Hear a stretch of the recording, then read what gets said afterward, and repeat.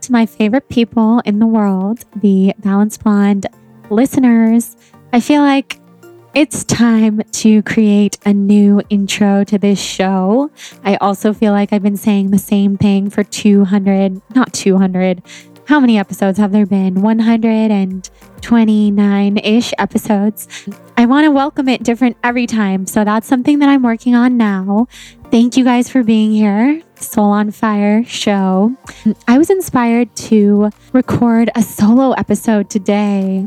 I'm finishing up some work today before I head out for my next water fast at True North in Northern California. So by the time you guys hear this, I will actually have been there for a week or 2 weeks, probably 2 weeks. So I'll be 2 weeks deep into my water fast, and I would love any and all love from you guys. So if you want to send me an email, rate and review the podcast, and send me a screenshot to my email, I'll send you my Soul on Fire yoga ebook.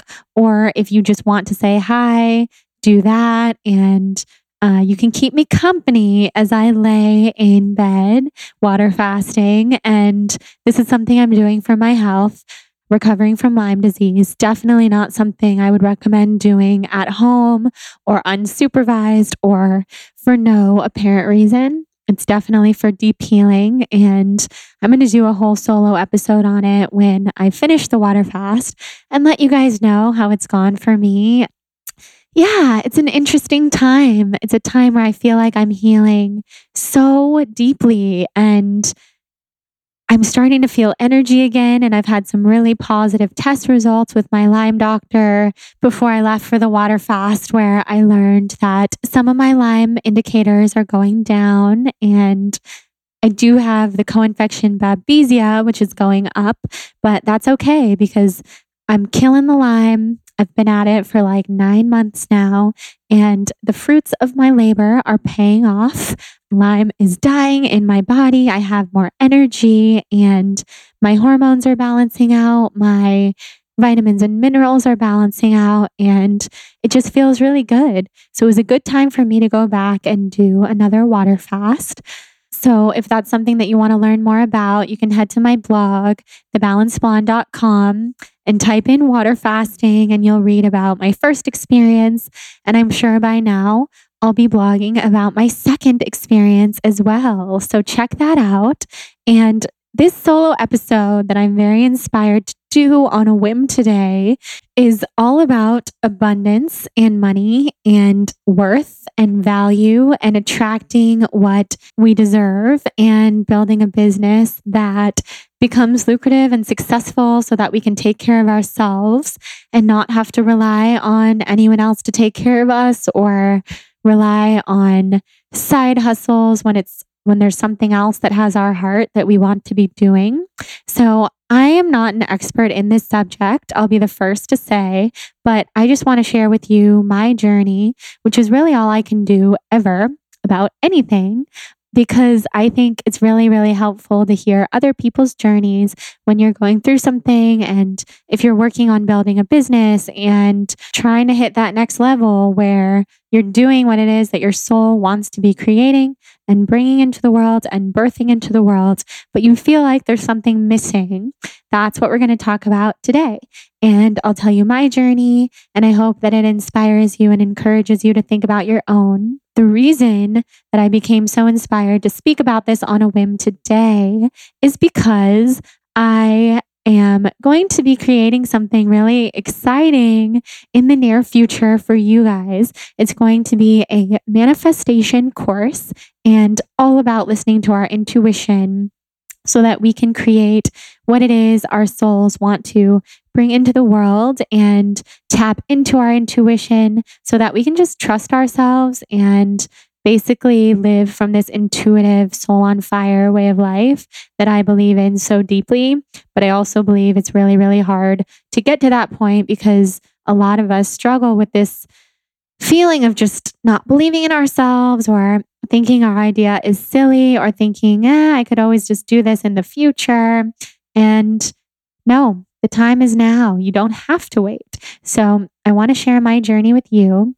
And if you're interested in getting on the list for learning about when this course comes to life, which I'm working on a lot at the moment, and I'm very excited about it, send an email to jane@thebalancedblonde.com, and she'll put you on our master list. So you'll be among the first to find out about this course when it launches. So before we dive into this episode fully, I would like to thank our sponsor for the show, Hum Nutrition.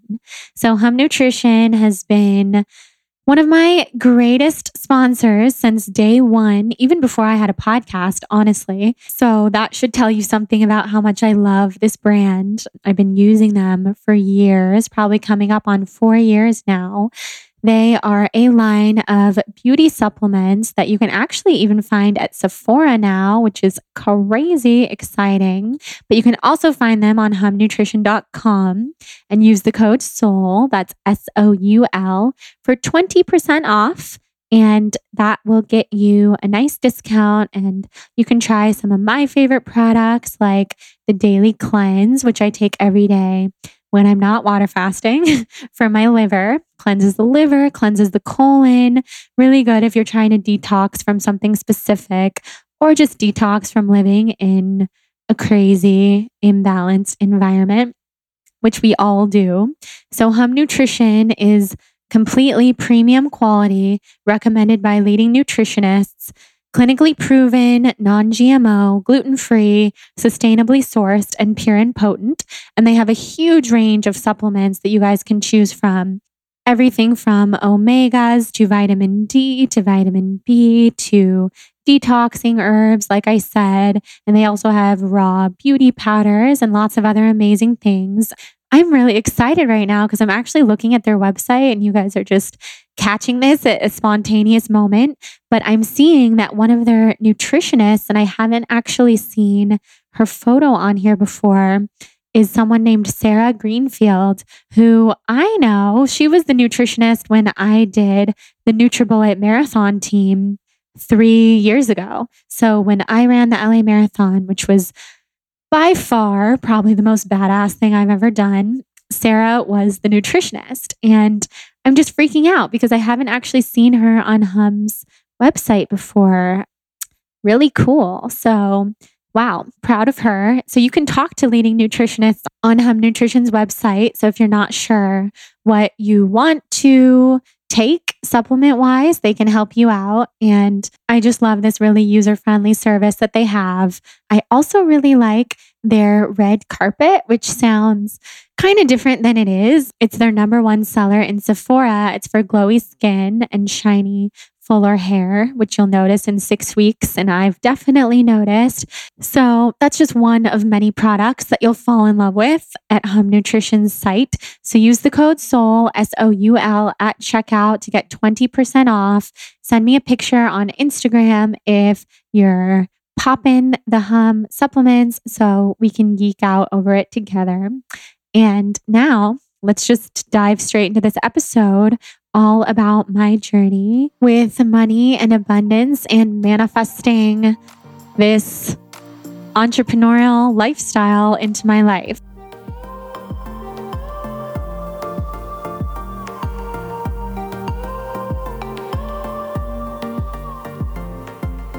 I guess we should probably back up all the way to when I was a child, because I think when it comes to growing up and watching our parents and watching adults around us, we soak in as children what we see as normal and what we take in as what we can create someday and what's possible for us. And really, that's when our little brains are soaking everything in like a sponge. So I grew up with my parents and my older siblings and my nanny surrounding me. And I didn't really know this because I was so young, but both of my parents were total entrepreneurs. My dad, if you listen to his episode just, 2 months ago on this podcast, we talk about his entrepreneurial journey and how he was able to build an incredibly successful building business in Sacramento without going to college and hardly finishing high school and having a child, his first child, right out of high school. He was a total entrepreneur mind, self-educated, and built something from the ground up. And like I said, I was too young to know this, but it's the vibe and the energy that you soak in when you're around an entrepreneurial spirit. So that was my dad. He was hard at work all the time. Work was his go-to and the top thing in his life. I mean, his family was his top priority, but my dad was always working, and that's just the way that I knew him. And then my mom, I really didn't know this because I was so young, but before I was born, my mom had a clothing store called Flirt, and it was one of the most well-known stores in Sacramento. So I've been told everyone would shop there, very trendy. Of course, if you've seen my mom on Instagram now, dirty martinis and skinny jeans, she's still super trendy. She went on to be a personal shopper and somewhat of a stylist for many people in her life, including me. She's my forever stylist.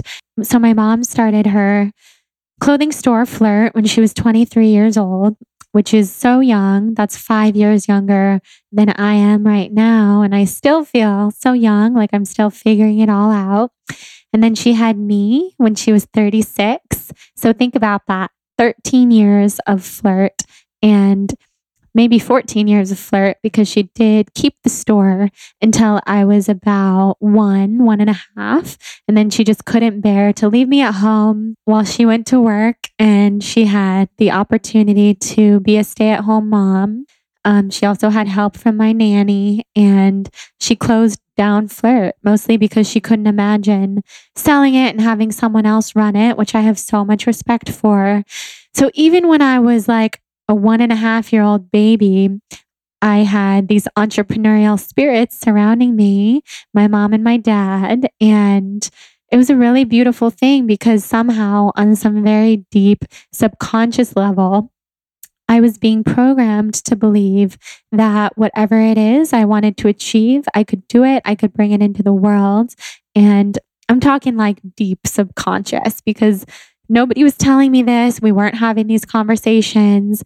I obviously was so young and wasn't thinking at all about what I was going to do when I was older. So this was all just a mere thought in my subconscious state. So fast forward to going to school. I went to Sacramento Country Day School, which is a very tiny liberal arts school, pre-K through 12th. I went there for 14 years and I was a lifer. And at Country Day, they really focused on the arts and theater and writing and whatever it was that a kid was passionate about. So if a child was passionate about math or science, like obviously they'd be encouraged in that direction. I was always interested in writing and drawing and acting. So that was the path that I took. Starting from first grade, I was writing stories that were like 99 pages long and drawing these elaborate people to go along with them. And I was always really encouraged by my teachers and my parents to pursue writing. And I was always told, you can be an author one day. You can be an author now. Like, do what it is that you love and you have a gift for this. So I feel very blessed that from a young age, I was exposed to what my own personal gifts were, and those gifts made me happy. I really enjoyed them, but I really didn't think much far outside of that box. I knew that I loved writing, and I told people when I grow up, I want to be an actress or an author. And interestingly enough, I would tell my mom and my dad, when I grow up, I'm going to be really well known in my field. I'm going to be famous, quote unquote, but I don't know what I'm going to do. It's going to be this job that's like, I can't even see it yet because I just can't even describe it. And it's really interesting because I think my soul was tapping into blogging, and blogging obviously wasn't a career yet. The internet was just getting started. I was born in 1990, and I knew though that I was going to go places and people were going to recognize me. And that to this day is something that I think is so beautiful about this internet world, because everybody is well known and famous, quote unquote, in some ways, because people who you don't know recognize you from social media. Even if you're not a blogger, that's just kind of how it is in our modern world. So I felt that really deeply. So, anyways, fast forward again, because this really is not a story about my childhood, or not meant to be. In college, I would say to my friends, like my best friend Jillian, I would consistently say to her, I'm not ever going to sit in an office. I don't want to have an office job. I feel like a 9 to 5 job would kill my soul, and I don't want to work in an office. At the time, I was interning at LA Yoga Magazine, and it was an office job, but not really, because I was like one of 2 employees, and I could go to work in my pajamas, and I could work alone most of the time because Felicia, the editor, would be off doing a story or going to events. I would go to a lot of events for her, and a lot of those events were yoga events. So I felt like, God, this is the life. This is what I want. I don't want to just sit at a desk all day ever. But Jillian and some of my other friends would be like, and Jillian has told me this more recently in our lives, just like, okay, Jordan, you're in for a rude awakening. Like, we're going to graduate college soon. You're going to have to get a job, and you're going to see what it's like out there in the real world. So I was pretty confident. I also didn't know what the heck I was talking about, but I did have that inner confidence. And I had a really good time interning at LA Yoga. I also had a few jobs in college. I worked at a PR firm in Sacramento, and I learned literally within one day that PR was not for me. It was not as exciting as it sounded to me. And that was a true 9 to 5 where I had to commute from my house in Sacramento all the way to Roseville. And it was like 45 minutes. And my parents were like, look, you made this commitment. You're going to keep doing it. So that's what I did. And didn't enjoy it. And that's probably why I started telling Jillian, I don't want to have a 9 to 5. This is so not me. This is not what excites me. And I'll be the first to say, I was very naive. I was told, as I mentioned, my whole life, you can do whatever it is that your soul wants to create and birth into this world, and you will be successful.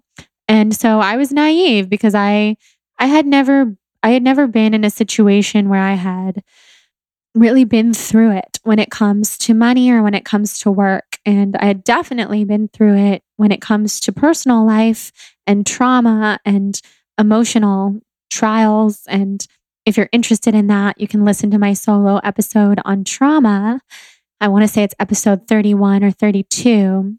That was a hard time in my life. And I'll mention it now just because it shaped me so deeply, and it really pushed me on the path of creativity and writing and acting, because I felt like I had a story to tell and I had so much emotion inside that I needed to have a creative outlet for, which is why I think creativity became for me less of a hobby and more of a life force. Like, I couldn't breathe if I wasn't being creatively stimulated. I couldn't function if I wasn't writing and sharing. And this started from like the age of 15, when I almost lost the love of my life, Tommy, my first boyfriend, to suicide and drugs and addiction. It was very hard. And to this day remains a really traumatic thing in my life that I'm still working on. And I mean, just to give you an idea, yesterday I cried about it, like guttural sobs, because certain things in our lives just impact us. I heard something really beautiful actually in this book I'm reading. It's called The Dreamers. It's a fiction book, and the writer wrote so beautifully about some things happen to us in our lives, and time stands still, and we literally never digest what happens to us while time is standing still, because it's so big, such a life rocking, life altering thing that happens, that there is no such thing as digesting it. It just exists in our memory and is wired into our bodies and our consciousness and our subconscious. And I feel like that first time that Tommy tried to commit suicide and I almost lost him was one of those times for me where now, like 13 years later, I have not digested it. I've worked through it in a lot of ways, but it will still give me chills, and it defines everything I do. It's at the backbone of everything I do and everything I create. So as this story progresses, and you'll see how this creativity inside of me just had to manifest and come spilling out of me and come cascading into the world in one way or another, you'll see that that comes from a place of what I've been through. And not just that, I'll get to what else I've been through, but when we've been through something, no longer is it an option to share or not to share. It's like, it's our lifeblood and it's our mission. And like, I have to share or else I can't keep going. So that for me in college looked like writing. And that's why I would write. I wrote a play. I wrote a full length play. I wrote like just story after story. I was a journalism minor and a fiction major. So I just wrote like thousands of pages in college about everything that I felt and just put those feelings to paper. Then I went to grad school in New York at the New School in the West Village. And that was a huge time of growth for me, a really beautiful time where I learned what it was like to live far from family and friends and any type of comfort whatsoever. Lived in a little shoebox apartment with my best friend, Katie.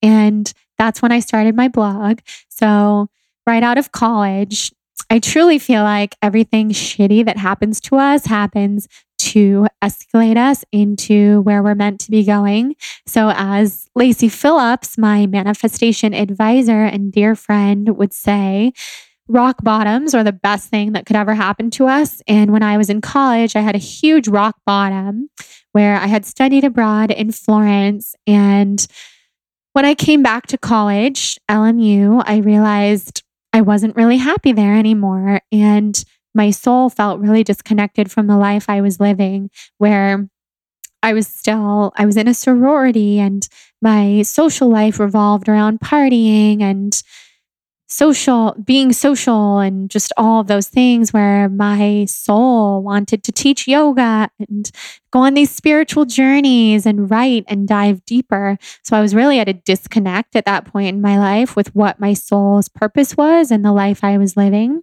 So I started dating this guy. I will not name him, but I've probably named him before, so you can probably figure it out.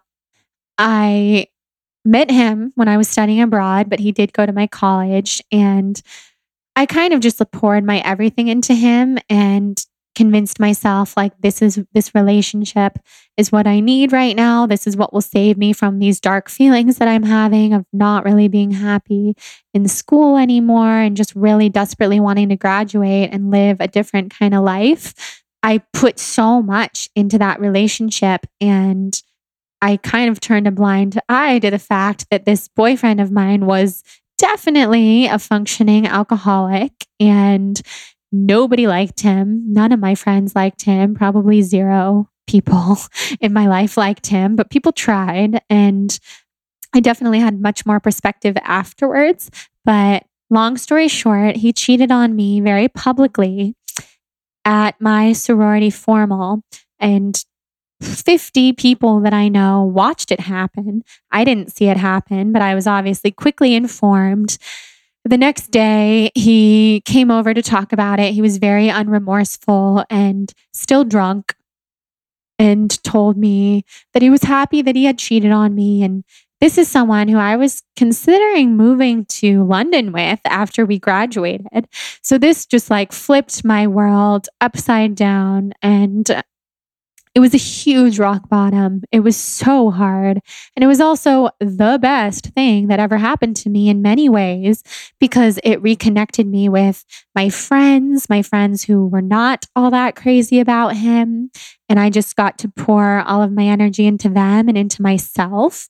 It's when I went vegan because I decided, you know what, I'm going to do this plant-based cleanse to take care of myself and just put myself first for once and not think about him. And from there, I started a vegan blog right at the end of college. And that brings me to where I was going in my story, moving to New York.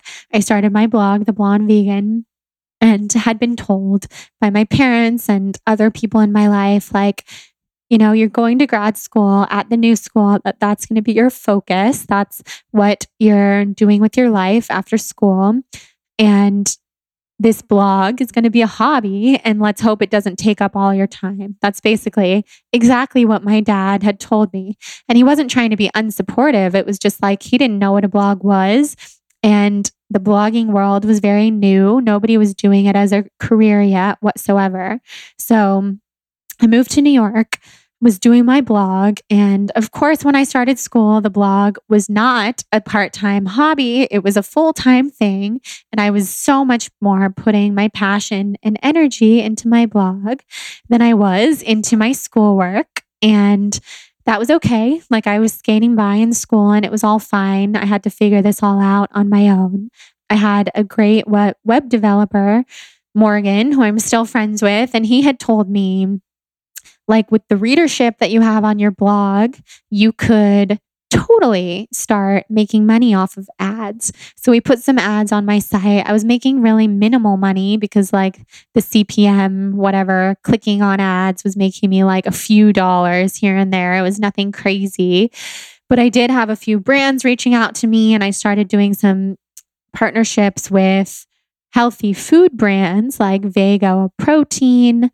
And still, I couldn't believe I was getting this stuff for free, let alone charging them. I remember charging like $20 for a huge blog write-up and giveaway and $40. And then if people were sending me clothing, I was like, oh no, please don't pay me on top of sending me clothing. I'm just so grateful to be receiving these clothes. And that was a good place to be at that time because my blog was purely a hobby, purely for fun. I wasn't looking to make money off of it. And I truly believe that if I was trying to make money off of the blog at that time, I wouldn't have been in it with the right intentions and it wouldn't have gotten to the place where it is now. So that brings me to something that really inspired me that I saw the other day. My friend Lauren Everts of The Skinny Confidential, she posted something on Instagram that I'm going to pull up right now. And it was an Instagram caption that basically said she gets like thousands of DMs and comments from people about how to monetize their blog after 5 weeks or 3.3 months or 1 year of creating content. And she says, stop trying to monetize because when she first started blogging, she didn't make a dime for 3 years. And she did it because of the passion and the hustle.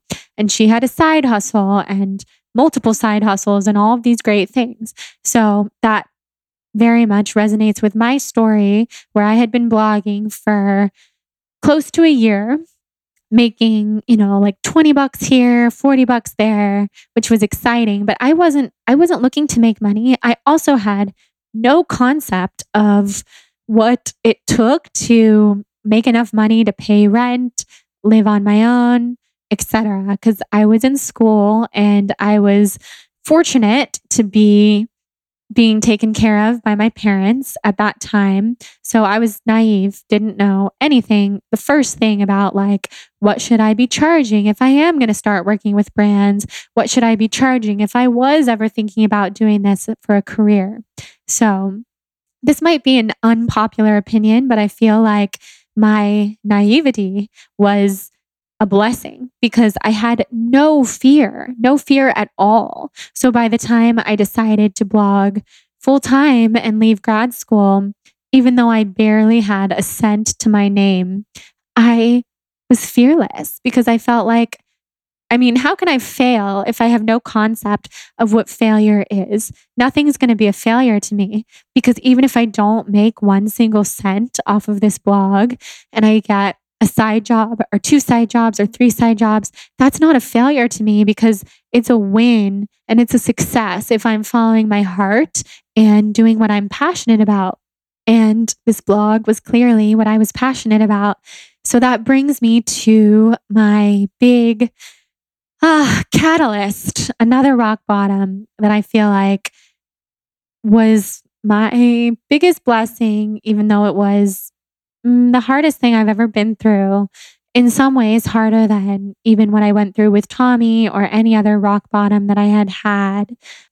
So I was living in New York and it was February, totally freezing, going to grad school, doing my blog on the side, but totally full time because that's how much energy I was putting into it. And one morning I woke up and I had a text from my mom and the text said, "Call me when you wake up," which was concerning because I was living on the East Coast. My family was living on the West Coast. And it was very rare that she would text me before I woke up in the morning on the East Coast when it's so much earlier in California. So I was nervous, didn't really know what was going to be happening. And I called her and I could tell that something was very wrong. And to make a long story short, because I could do a whole podcast on this, she told me that my dad's business partner, this man, this awful con artist piece of shit, who I obviously knew because he was my dad's business partner in this venture that he was doing outside of his main company, Western Building, which he's talked about on the episode he was on. He was an investor, really large scale investor in a rubber glove medical supply company. And his partner was this man who I will not name, who had been scheming everyone for a decade, including my dad, who knew him so well. And this man had created so many different fraudulent documents and right and left was a professional con artist running one of the hugest Ponzi schemes that has ever happened in Northern California. So I went from that morning waking up thinking that everything in my life was normal to me as it had always been, to learning that my dad and my family essentially had been the victims of a massively large Ponzi scheme, and that everything my dad had worked for his entire life, starting when he was 19 and had a child and went to work for 50 years, was gone. And I mean, at the time, we didn't really know what was going on, if like every cent was gone or what the deal was. So I was basically told that every cent is gone and our lifestyle is going to change drastically. And there's enough money set aside for me to finish grad school. But beyond that, I need to figure it out, which were not really the words that my mom used, but that's what was going on. So my parents wanted me to finish grad school. They had set the money aside, but beyond grad school, it was going to be up to me to fend for myself and take care of myself right away. And that was not something I had done up until that point, or something I had even fathomed. Not something that I was opposed to. And I always figured at one point in time, I would grow up and reach the age where that would be happening anyway. But to know that my parents were not in a secure place, and even if I was in some sort of emergency, wouldn't be able to help me financially, was a terrifying feeling. And I also just want to mention, for the people out there who might be hearing my story and be judgmental or thinking, well, you know, poor you grew up with a lot and then it was taken away. I'm a hugely firm believer that everything is relative, and what we are used to, that is our reality. And that's what's real to us. So that's what was real to me. That's what I had known my whole life. I was 22, very young and very sheltered, and had no idea what any life outside of that would look like. So I was terrified. I was very depressed, also just mostly depressed for my dad and my mom, because my dad had dedicated his life to business and to work. And my dad is the most ethical man I've ever met, that I've ever laid eyes on, like ethical to a fault. He's been cheated on. He's been lied to. He's been manipulated. His first wife left him for my dad's business partner. And my dad would never dream of of cheating or lying or hurting anyone or doing anything illegal or anything of that kind. So for him, my heart shattered, because I knew like this was a really, really, really scary time, and everything he had worked for his entire life. And he had just sold his business, Western Building. So like there was nothing to even fall back on. This was really scary. And this was the time in his life where he was supposed to be retiring. He's 70. I mean, now he's in his 70s, and it just wasn't fair how it all happened. So that was a huge rock bottom for me, and an absolutely huge catalyst to basically this realization that I was in grad school, paid for by my dad, and I was there because I felt like I could be, and I didn't really know what else I'd be doing. And I had never given it a second thought as to what else could be done with that money that was putting me through grad school, or did I need to be in grad school? My head was spinning with all these thoughts. So that day, literally that day in February, I decided I'm not going to continue grad school, which is something I had already been thinking about, but I also felt like, whatever, I'm going to finish it out, because I didn't really have any huge life force catalysts outside of myself questioning me not to until this happened. I don't feel comfortable continuing school with this money that has been set aside for me if I feel like in this creative writing master's program, what I'm learning is something that I can actually do now and put into practice, and do my blog and see if I can take care of myself that way. So it was like this huge burst of wanting to protect my dad and wanting to not live off of someone else's finances, and wanting to make him proud and show him, you don't have to worry about me.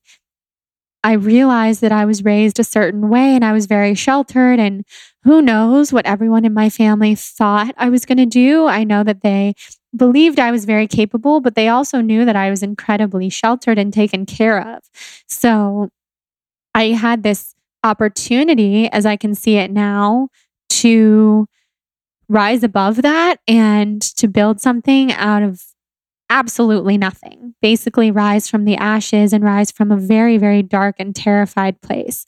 So this was a scary time. I remember going on a family trip that had been pre-planned, but we still took that trip with my parents and all my siblings. And I remember like my sister telling me, if you need help with your rent, we will help you. And like, don't ask dad for this anymore. And like, we want the best for you, and we will help you if need be. And it was just a scary time, because I had never had to even think about things like that. And then here I was going through these huge decisions, deciding I'm going to leave grad school, which my parents were not very happy about.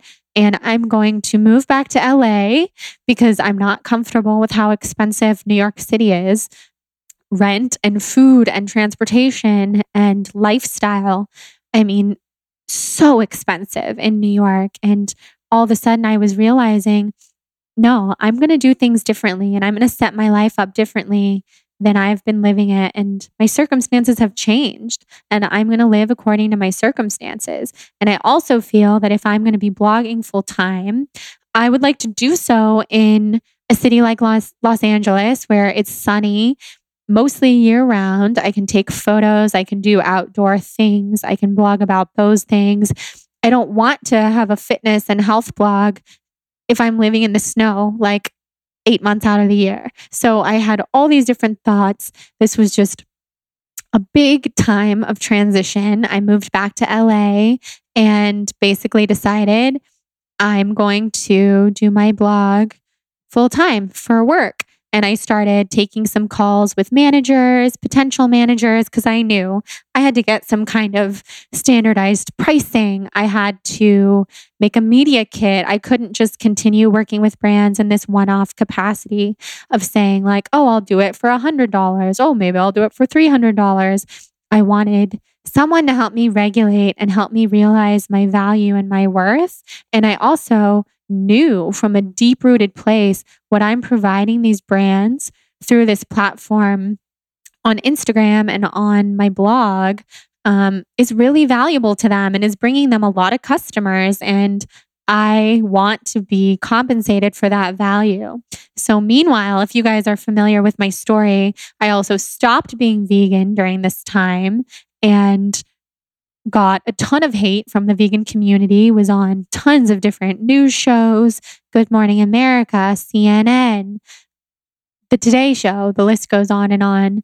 And this was like really a hard time as well, because although I was getting a lot of exposure, it wasn't really positive exposure. It was a very scary time of like people hating on me, and I was questioning what was going on. I was dealing with an eating disorder, which I was very public about.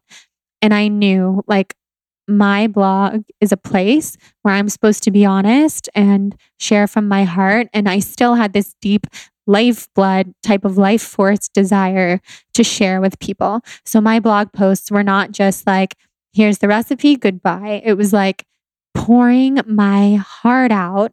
Even when I was writing about recipes, it was like, I made these cookies today because I am having a shitty day and going through a really hard time. And these cookies sounded like the only thing that might cheer me up.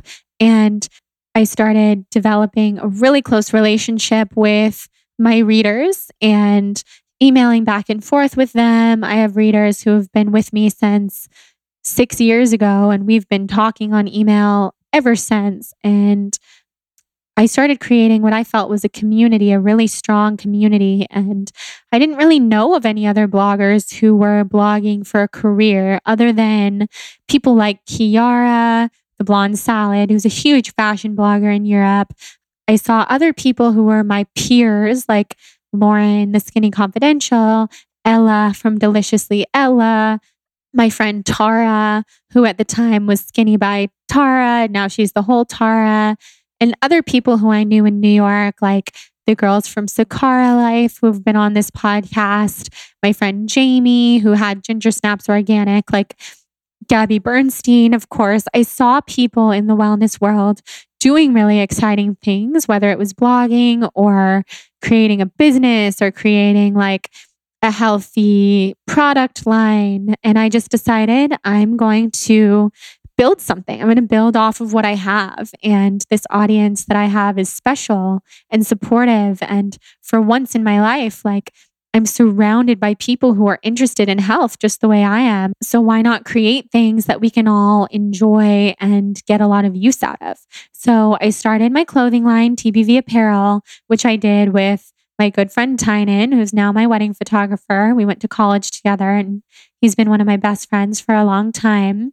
We thought we would do just like a small batch run of t-shirts that had healthy sayings on them, like Health Junkie, yoga, or I can't even remember, Yoga Junkie, health is the new black. All of the sayings like rushed into my head during a yoga class at Moto in New York, which was just a really divine moment of like, I didn't yet know this because I didn't really know anything about this at the time, but I was totally channeling like, oh, people need these shirts. People want these shirts. There's nothing out there like it. So we made those shirts. We thought we were going to do one batch. We ended up running the clothing line for 3 years and having thousands of customers and lots of different wholesale retailers. And we were able to share our clothes with people all over the world, which is really special. I later realized I'm not a fashion designer, nor do I want to be. And we had interest from huge name people. We had interest from Tommy Hilfiger and other really large investors and retailers. And I had to make this make or break decision of, do we want to pursue the clothing line, potentially change the name and make it something larger than a piece of the Balanced Blonde, or do I want to keep it small and keep it under the Balanced Blonde's control, the Balanced Blonde website, and keep sending out t-shirts out of our basement in Malibu? Or do I want to just close it down to pursue other things? So the long story short is that I eventually did close it down to pursue other things. But creating that line was my first taste of creating something that was making money and that I was selling to people, and I could actually see people wearing it and wrapping it around, and it was very special. So at the same time, I was also creating cleanse programs on my site that I was selling for $25 per program that would lead people through kind of like a plant-based lifestyle transformation. It was exciting to sell those. And I just realized, like, wow, I have this entrepreneurial mind, just like my dad, just like my mom. And who would have known? I was in grad school wanting to be an author of fiction, which is something that I'm still really passionate about. But who knows, if I hadn't have hit that rock bottom, if my family hadn't have gone through such a tragic situation, which I still don't wish upon anyone, and I really still wish had never happened to my dad and my mom. If that had never happened to me and my placement in that whole situation, I would not be where I am now. I probably wouldn't be a business owner running my own brand, and I wouldn't have that drive to take care of myself that I now have, that comes from a place of necessity. So I remember at that time when I was just starting to talk to managers on the phone and launching my clothing line, my dad had said to me, because I said, I feel like I should get a side job at Lululemon. Like, the people who work there are so awesome. And there's all these people who are interested in wellness and fitness. And I'm not making any money on my blog yet. So I feel like I should have a job somewhere. And my dad had said, and this is the best entrepreneurial advice that had ever been given to me, if you're trying to build something and you're serious about building your blog full time, it needs your whole energy. Otherwise, you might as well still be in grad school, but you left grad school to pursue something full time and put your whole heart into it. And if you're not going to put your whole heart into it, what are you even doing? And that really spoke to me, really stuck out in my mind, and still does, because I do believe if I had gotten some kind of side hustle for my particular trajectory of my brand, it wouldn't have been the same. And that's not to say that if you're out there and you're listening and you do have a side job and you're trying to make your own brand or your own blog come to life, that you won't be successful. That's totally not what I'm saying. I've seen people do it. I admire their work ethic. I've referenced her 3 times now, but Lauren, the Skinny Confidential, did that for so many years, and her brand is epic and huge, and I'm so proud of what she's accomplished. But I also believe that we have to know our individual personalities, and this is something I'll be talking a lot about in the manifestation course that I'll be launching. We have to know our own individual personalities and our human design and our birth chart, and honestly, just how we work as people. So when it comes to human design, I'm a reflector. Reflector, just like my dad, in fact, reflectors we can get so easily distracted. We're 1% of the population. We don't have our own energy generator inside of us. We don't have something that propels us to keep us focused and going in one direction. So if I was blogging, and I'm just talking about me, I'm definitely not talking about anyone else. If I was just blogging away, but I got this side job at Lululemon or Alfred Coffee, and I met all these people and all these new friends, and they were like, oh yeah, I want to be a yoga instructor at Yoga Works. So I want to teach it, or I want to be an Orange Theory coach. Because I'm a reflector, I'd be like, oh my God, I love what you're doing. I'm really inspired by you. I'll do that with you. Like, I'll do the yoga teacher training with you.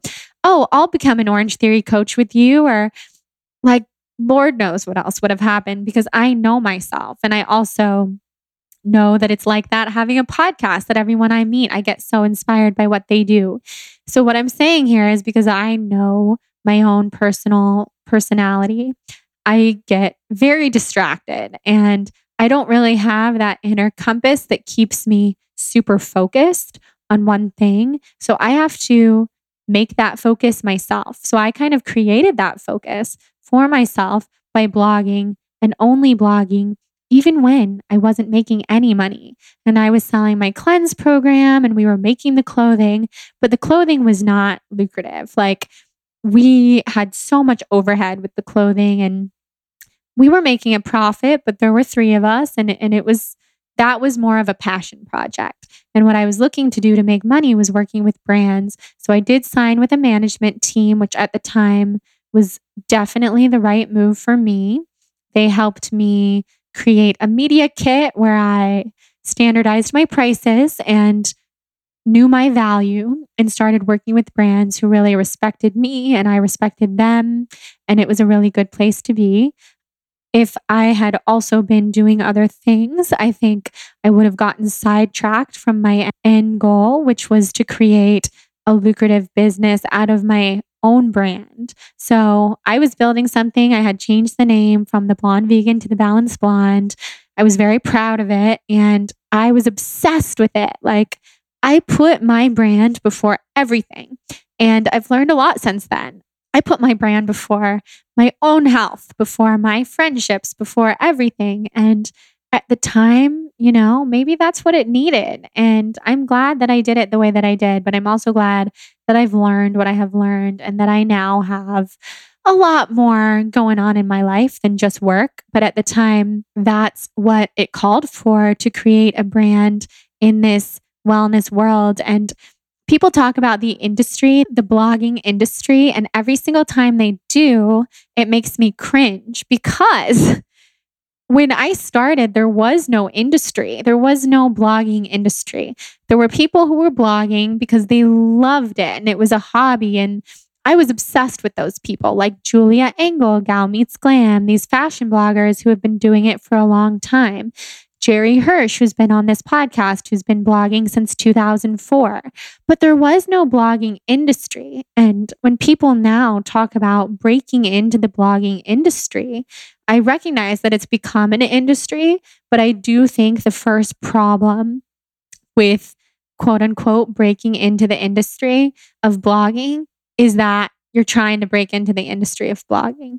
Because I think if you're starting a blog for any reason other than because you are so deeply passionate and obsessed with your subject, then your blog probably will not make it. And that's just my honest advice. And I try to give as much honest advice as possible to you guys and to everyone who comes here to this podcast, because I'll go speak on a panel of bloggers, and a lot of people in the audience will ask us, well, how do I break into the industry? Don't I need a niche?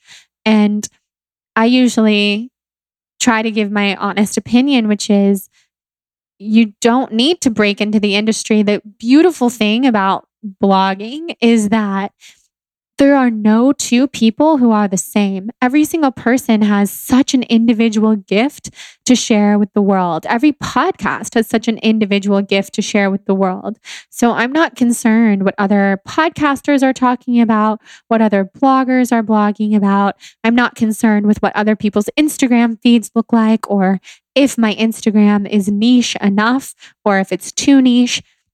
I'm not concerned with any of that, because that's not why I blog. I blog because I'm so passionately obsessed with a few things, with health and wellness and spirituality and community and writing, and sharing all of that with you guys through the writing and the photos, and honestly just cultivating this community.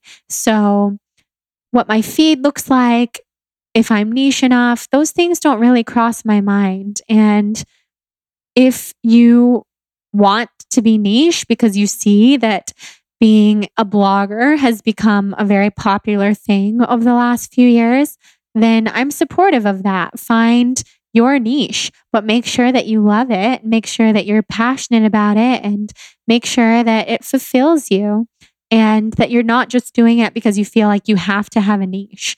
Because I truly believe anyone who is meant to be following you will find you. And even if your audience is small at first, it will grow. And even if it remains small, like they will be loyal AF. And you can create so many beautiful things and offerings with them and serve the community in the way that you are most meant to be doing.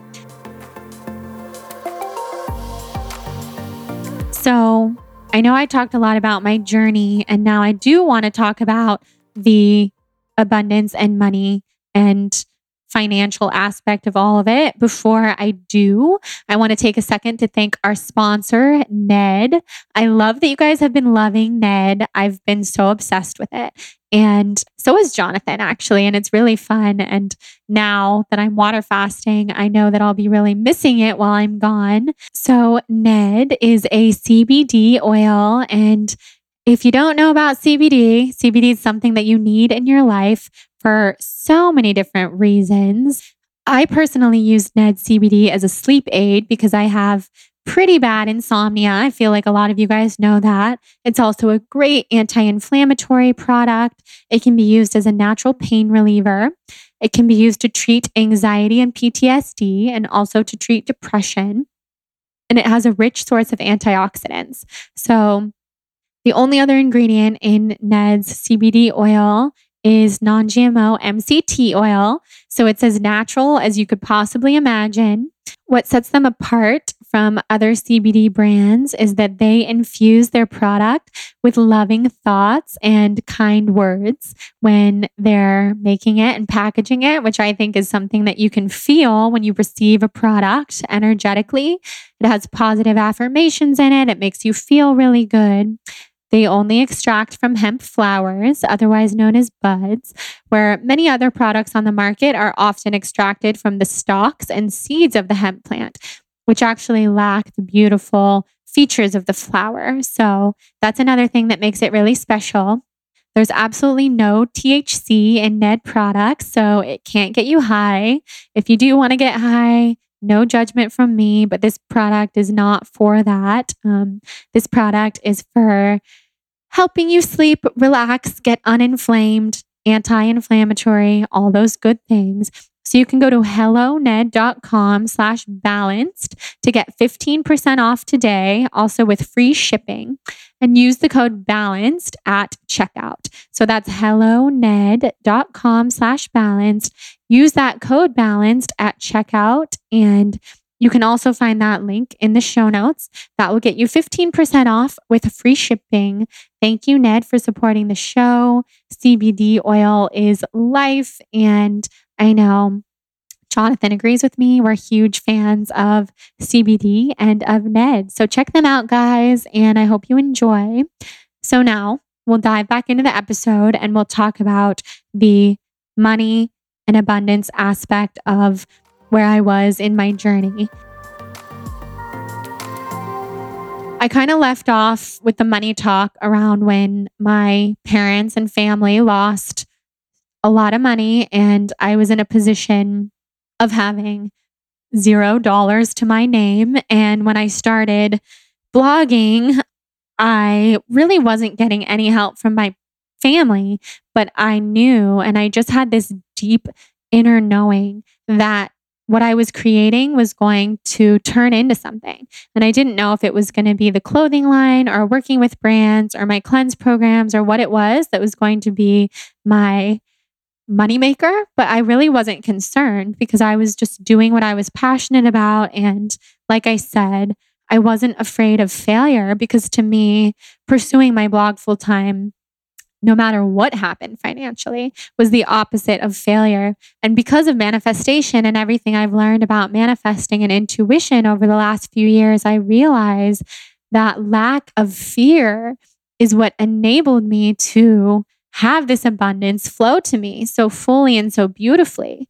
And it's the same way now where I will spend money in a certain way that other people might be like, why? Why do you go to the most expensive grocery store, Erewhon, every day or 3 times a day and spend your money that way? That's not respectful to money, etc., etc.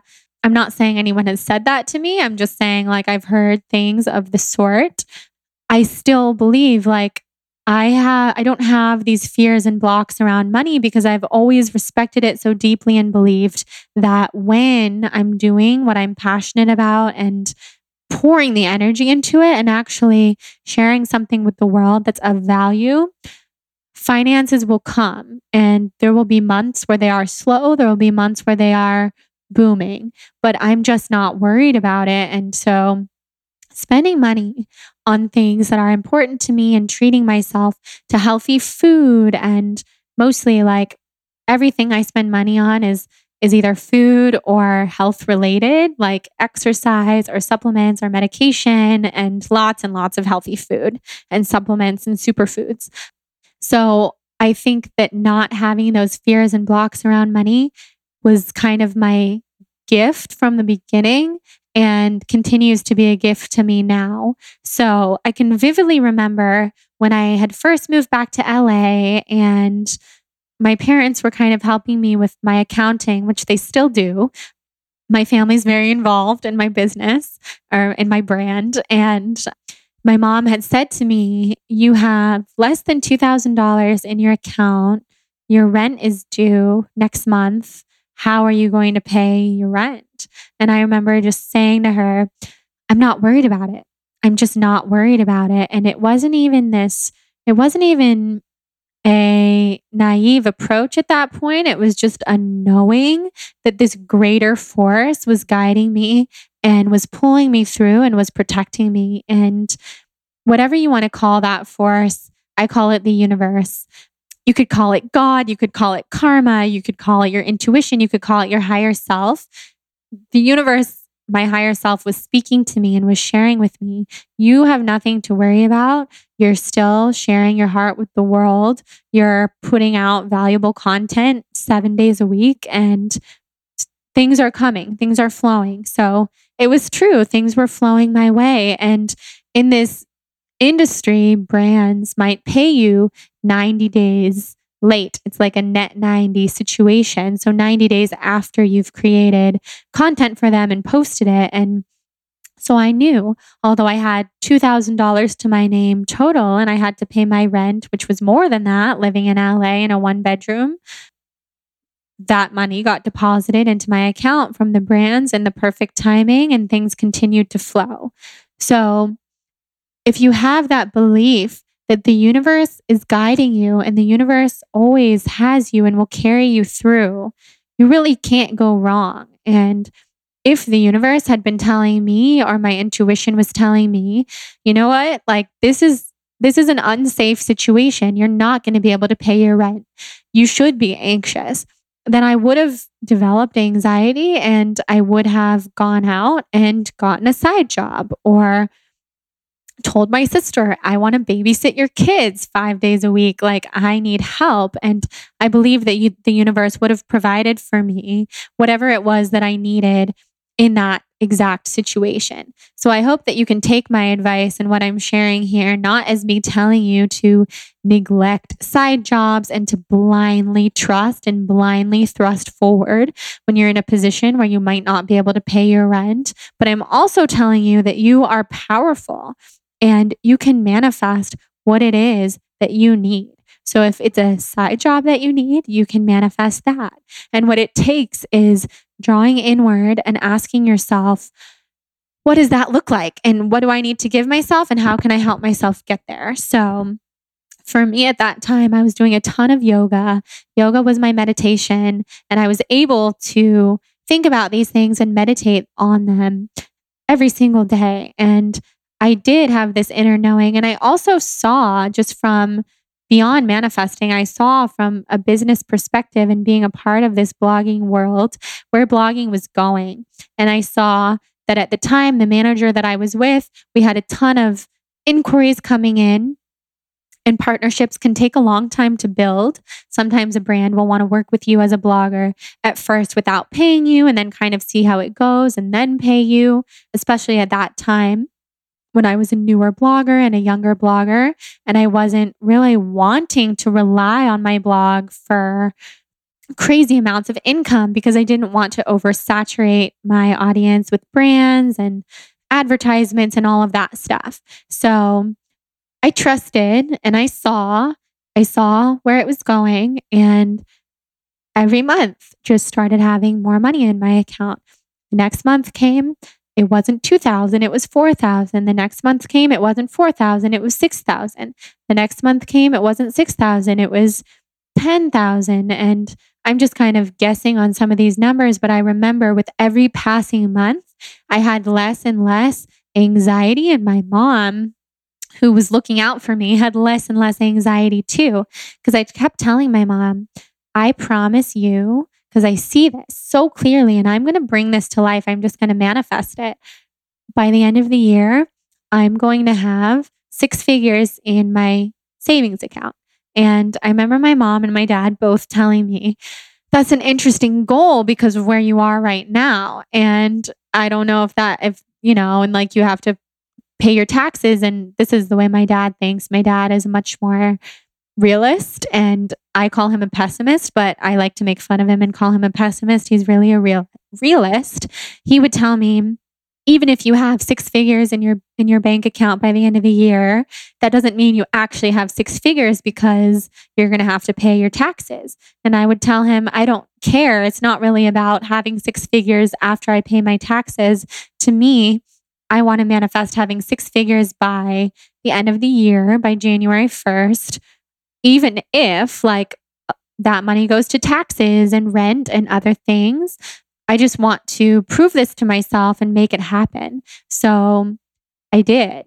And by the end of the year, that's exactly what happened. And my dad loves to remind me that after I paid my taxes, I no longer had 6 figures, but I love to remind him that before I paid my taxes, I did. And that's all I was really looking to do at that time.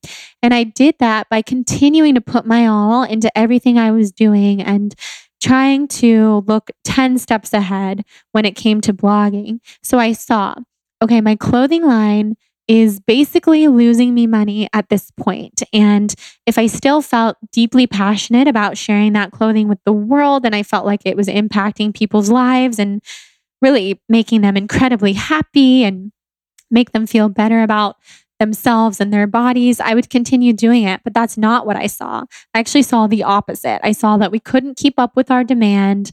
We couldn't keep up with additional sizing. I mean, I wanted to be a size inclusive brand if we continued to produce clothing, and we didn't have the means really amongst our clothing line to have all the different sizes, extra, extra smalls, extra, extra larges. Like, it wasn't really working for us with our inventory, and I wasn't feeling good about that. So I also saw, if I close down the clothing line, I can create something where this industry is going and where this kind of niche of blogging is going, because blogging itself is still a niche. And that's why I kind of feel when people ask me, should I be super niche about my blog? The truth is, blogging is niche. So if you're yourself, you're doing enough.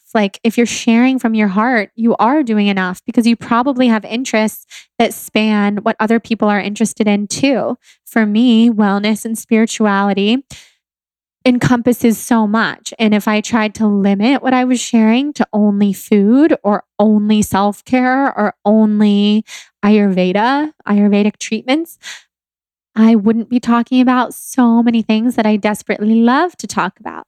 So I listened to my gut. I listened to my intuition. I closed down my clothing line, and that was a hard decision.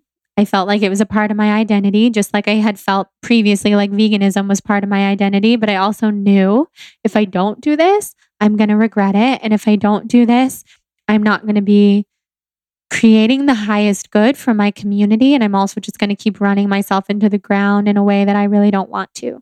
So I did that. That's when I started the podcast.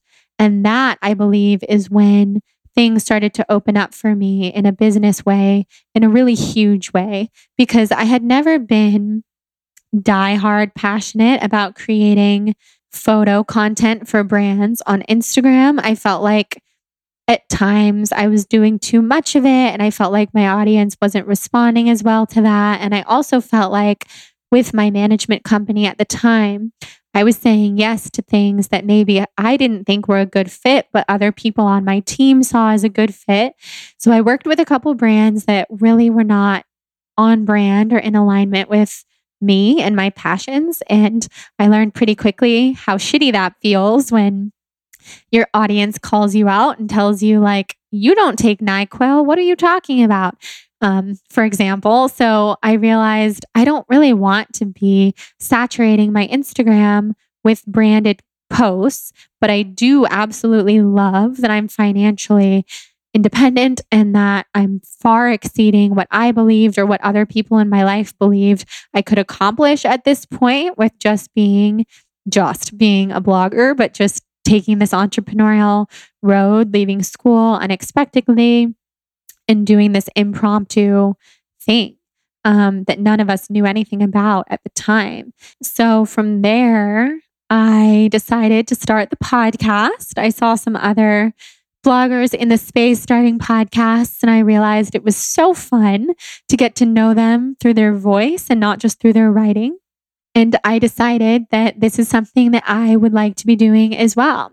So even though I did have some fears and blocks to get through to start a podcast, and I'll tell you what some of those are. For my whole adult life, starting in high school, people have pointed out to me that my voice is very Valley girl, very California. And I even had teachers in high school like completely make fun of me and call me out for the way that I speak, or if I say something intelligent, but it doesn't sound intelligent because maybe I have a Valley girl voice.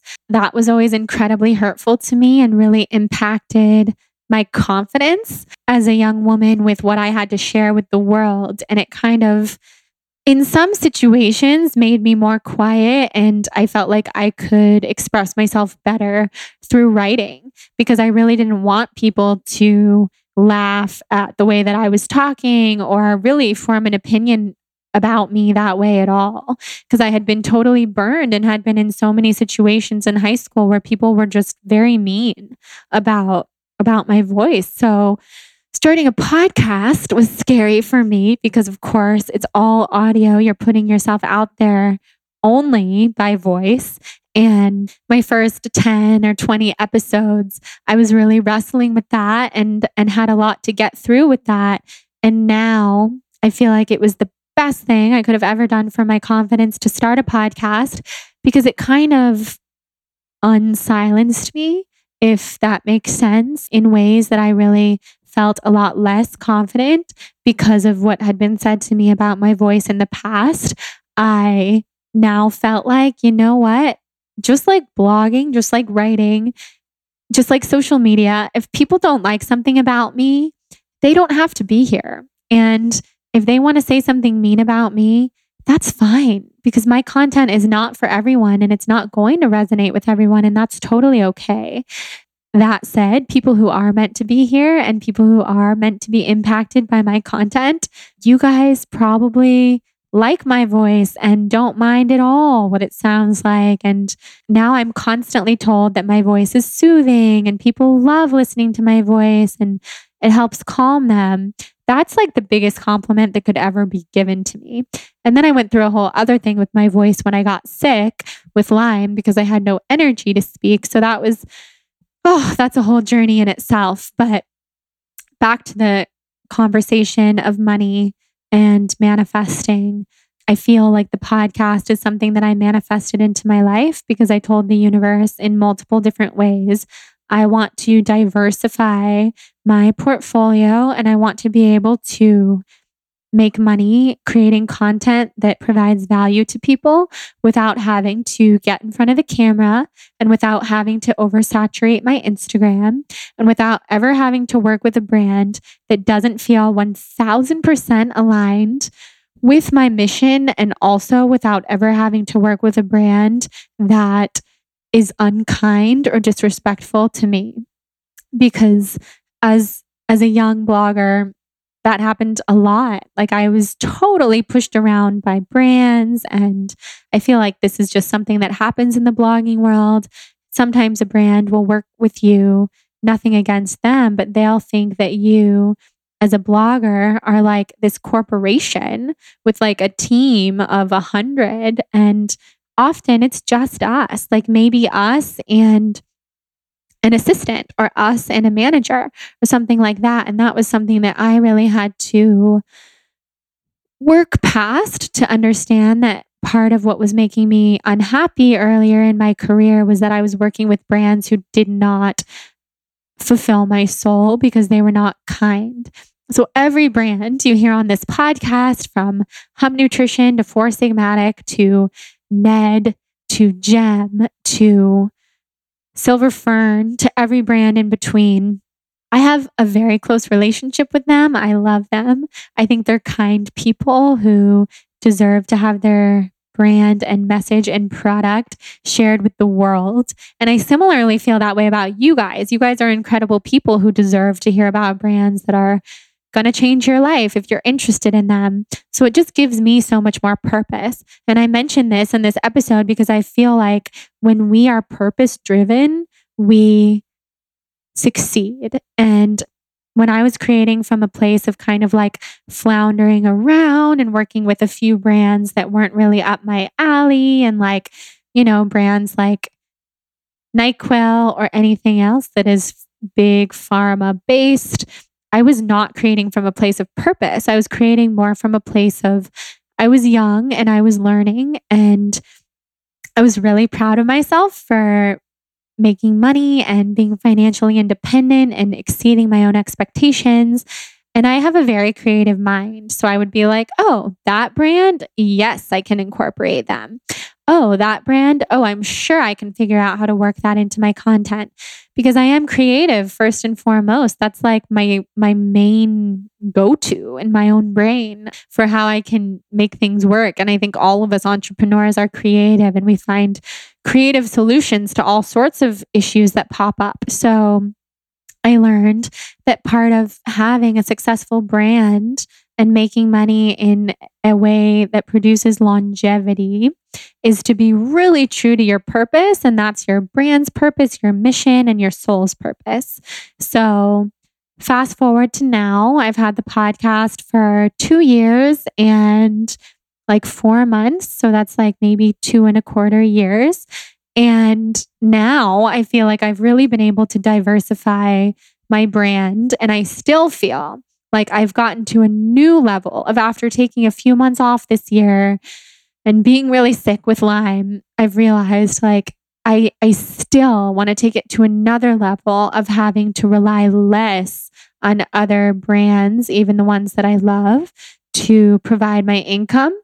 I want to be able to rely on myself and what I have to share with the world, and my own offerings and things that I'm really proud of on my own. So that is why I will be creating courses for you guys, and I have the best feeling about it, and I'm so excited, and I just feel like this is where my soul's purpose is headed. And after doing ayahuasca, I could see so clearly that my soul is ready to share from like a really significant place. And I have felt for a while that I was growing out of relying on other brands as an entrepreneur to make a living. And I still love the idea of working with brands for fun, because I have a lot of fun doing it, but I don't want to rely on it in the same way. So I'm really excited about now this next level of where my brand has taken me. And all of this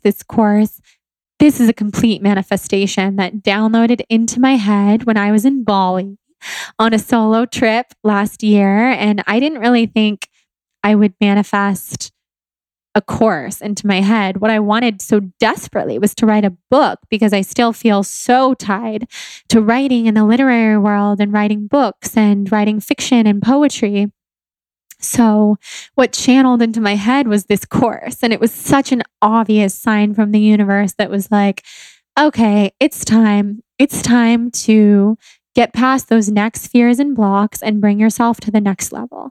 Because I as you've heard in this story, I've never really had financial fears and blocks, but I do believe I have fears and blocks of getting to the next level of success because I've seen traumatic things happen. I've seen my family, for example, my dad be successful and then lose everything. But I also believe he can get everything back by creating from his heart and creating new things. And that's what he's doing. He's flipping houses now at the age of 73. And I'm very proud of him. And it sets his soul on fire and it's good for his brain. And I wish that he could be retired like he deserves. But this is what we've been dealt in our lives, in my family's life. And I just really believe that we have to work with what we've been dealt.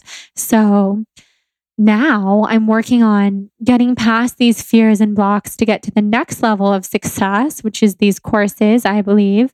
And I'll be working on that during my water fast and during the rest of this season of my life so that when this course flows out of me, I will have the answers to releasing those fears and blocks for you guys.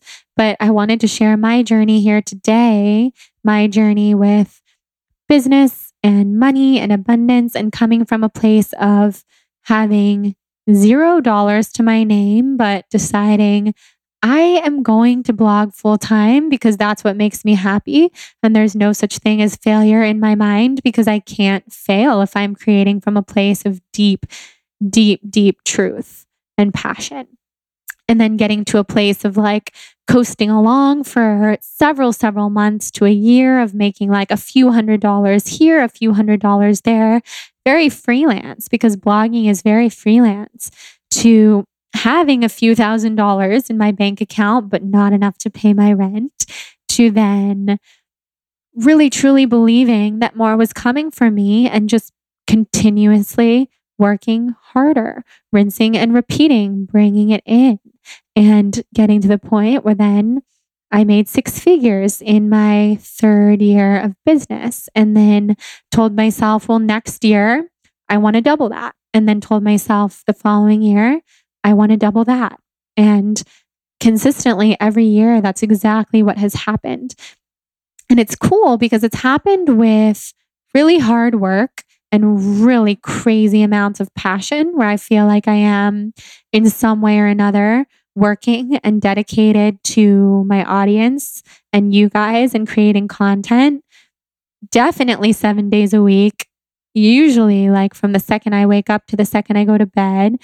But the other really cool thing is beyond the passion and the energy, I've been playing around with working less and less hard, if that makes sense. So still similar hours, similar energy output, but way less hard, where like the things that I don't really like to do, I don't do anymore. And that's been really interesting. And so you would think with taking 2 months off last winter, when I took 2 months off for my health, that maybe that would have been that during that time or at the end of last year, I wouldn't have met my financial goals.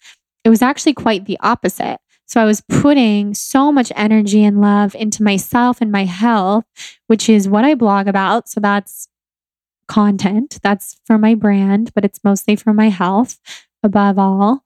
Instead of making less or getting into a place of financial stress, because of taking that downtime, but also putting consistent work in beforehand to my brand for the last 6 years, I actually had a steady income coming in that whole time from podcasting and from things that had been happening before I left that were paying out while I was gone.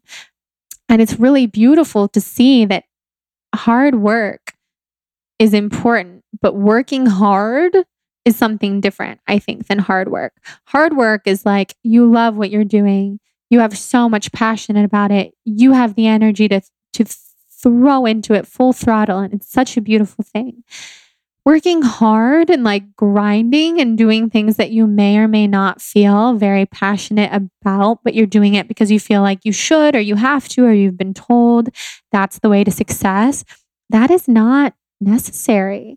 And energy, yes, like put the energy, put the love, put all of the love that your brand, your product, your project deserves. But the moment you feel like you really dislike what you're doing, reevaluate.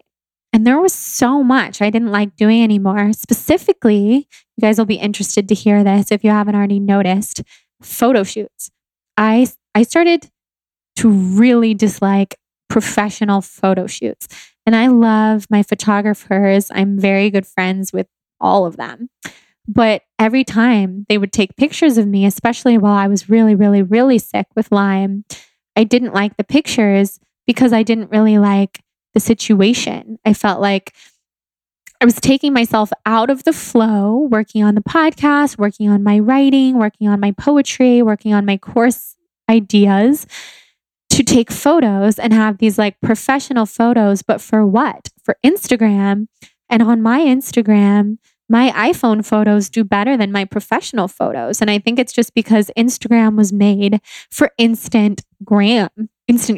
Like people want to see what are you up to. And some accounts have beautifully curated professional photography. That's their brand. But my brand has always been so much more in the moment. So all of a sudden, doing these professional photo shoots felt really misaligned with my core of my brand and also my soul's purpose. So I kind of stopped doing them. And I'll do them once in a blue moon if I feel inspired to do one, or if I'm working with a brand that I really love that requires high-res photos, which is totally understandable. If I was a product developer, I would want high-res photos too from the bloggers I was working with. So I'll do them maybe like once a month, once every 2 months now, where before this was like a 3 times a week thing. And it was crushing my soul. And when you're doing things that are soul crushing, you cannot manifest from a place of true authenticity and realness. So I had a lot of blocks about like what's going to happen if I stop doing these photo shoots. Am I even a real blogger anymore? Am I even someone who people will speak highly of my content? Like, will people unfollow me? And honestly, I detached from all of that and I look at my own inspirations on Instagram and beyond. And I follow people not because they have professional photos, but like, what are they sharing from their heart? Like, do I want to be up to date on their life? Yes, I do. So I'm going to follow them. If they have a professional photo, cool, beautiful. If they have an iPhone photo, awesome, in the moment, like very inspired by that. So I think if we're creating from a place of inspiration, we really can't go wrong. And that's where I plan to continue to build my brand from here on out. So 5 years from now, I see myself, and I'm working on breaking down my blocks and barriers around this. I see myself as a super successful, self-made, living on the beach in Malibu, author, speaker, course developer, spiritual teacher, and someone who lives from their heart. I also see myself being a mom and sharing a lot of that journey with you guys and being a very, very, very happily married wife to Jonathan. And I see all of it. And I don't really think we have to hold ourselves back from having it all. I really don't. So I'm going to continue to create from that place that I've been talking about in this entire episode, which is we're always going to hit rock bottoms. I hit the deepest rock bottom of my entire life last year, feels like this year, when I was sick with Lyme. And one day I'll share with you guys just how dark that got for me and how I really didn't want to continue to live. Although I knew I had a lot to live for, I didn't really know why I would continue to live if I was just going to lay in bed 24 hours a day, 7 days a week. And I had to live through that rock bottom to alleviate the fear of even being able to share a story like this with you guys, because in the past I would have feared judgment. Well, who am I to share this story? What if people think that I'm just some sheltered, spoiled girl from Northern California who never really had to work hard until something really bad happened to her family? Well, you know what? If someone does think that, okay, like I've got to detach from what people think, because people are always going to think what they're going to think, and it's always going to have a lot more to do with them than it has to do with me.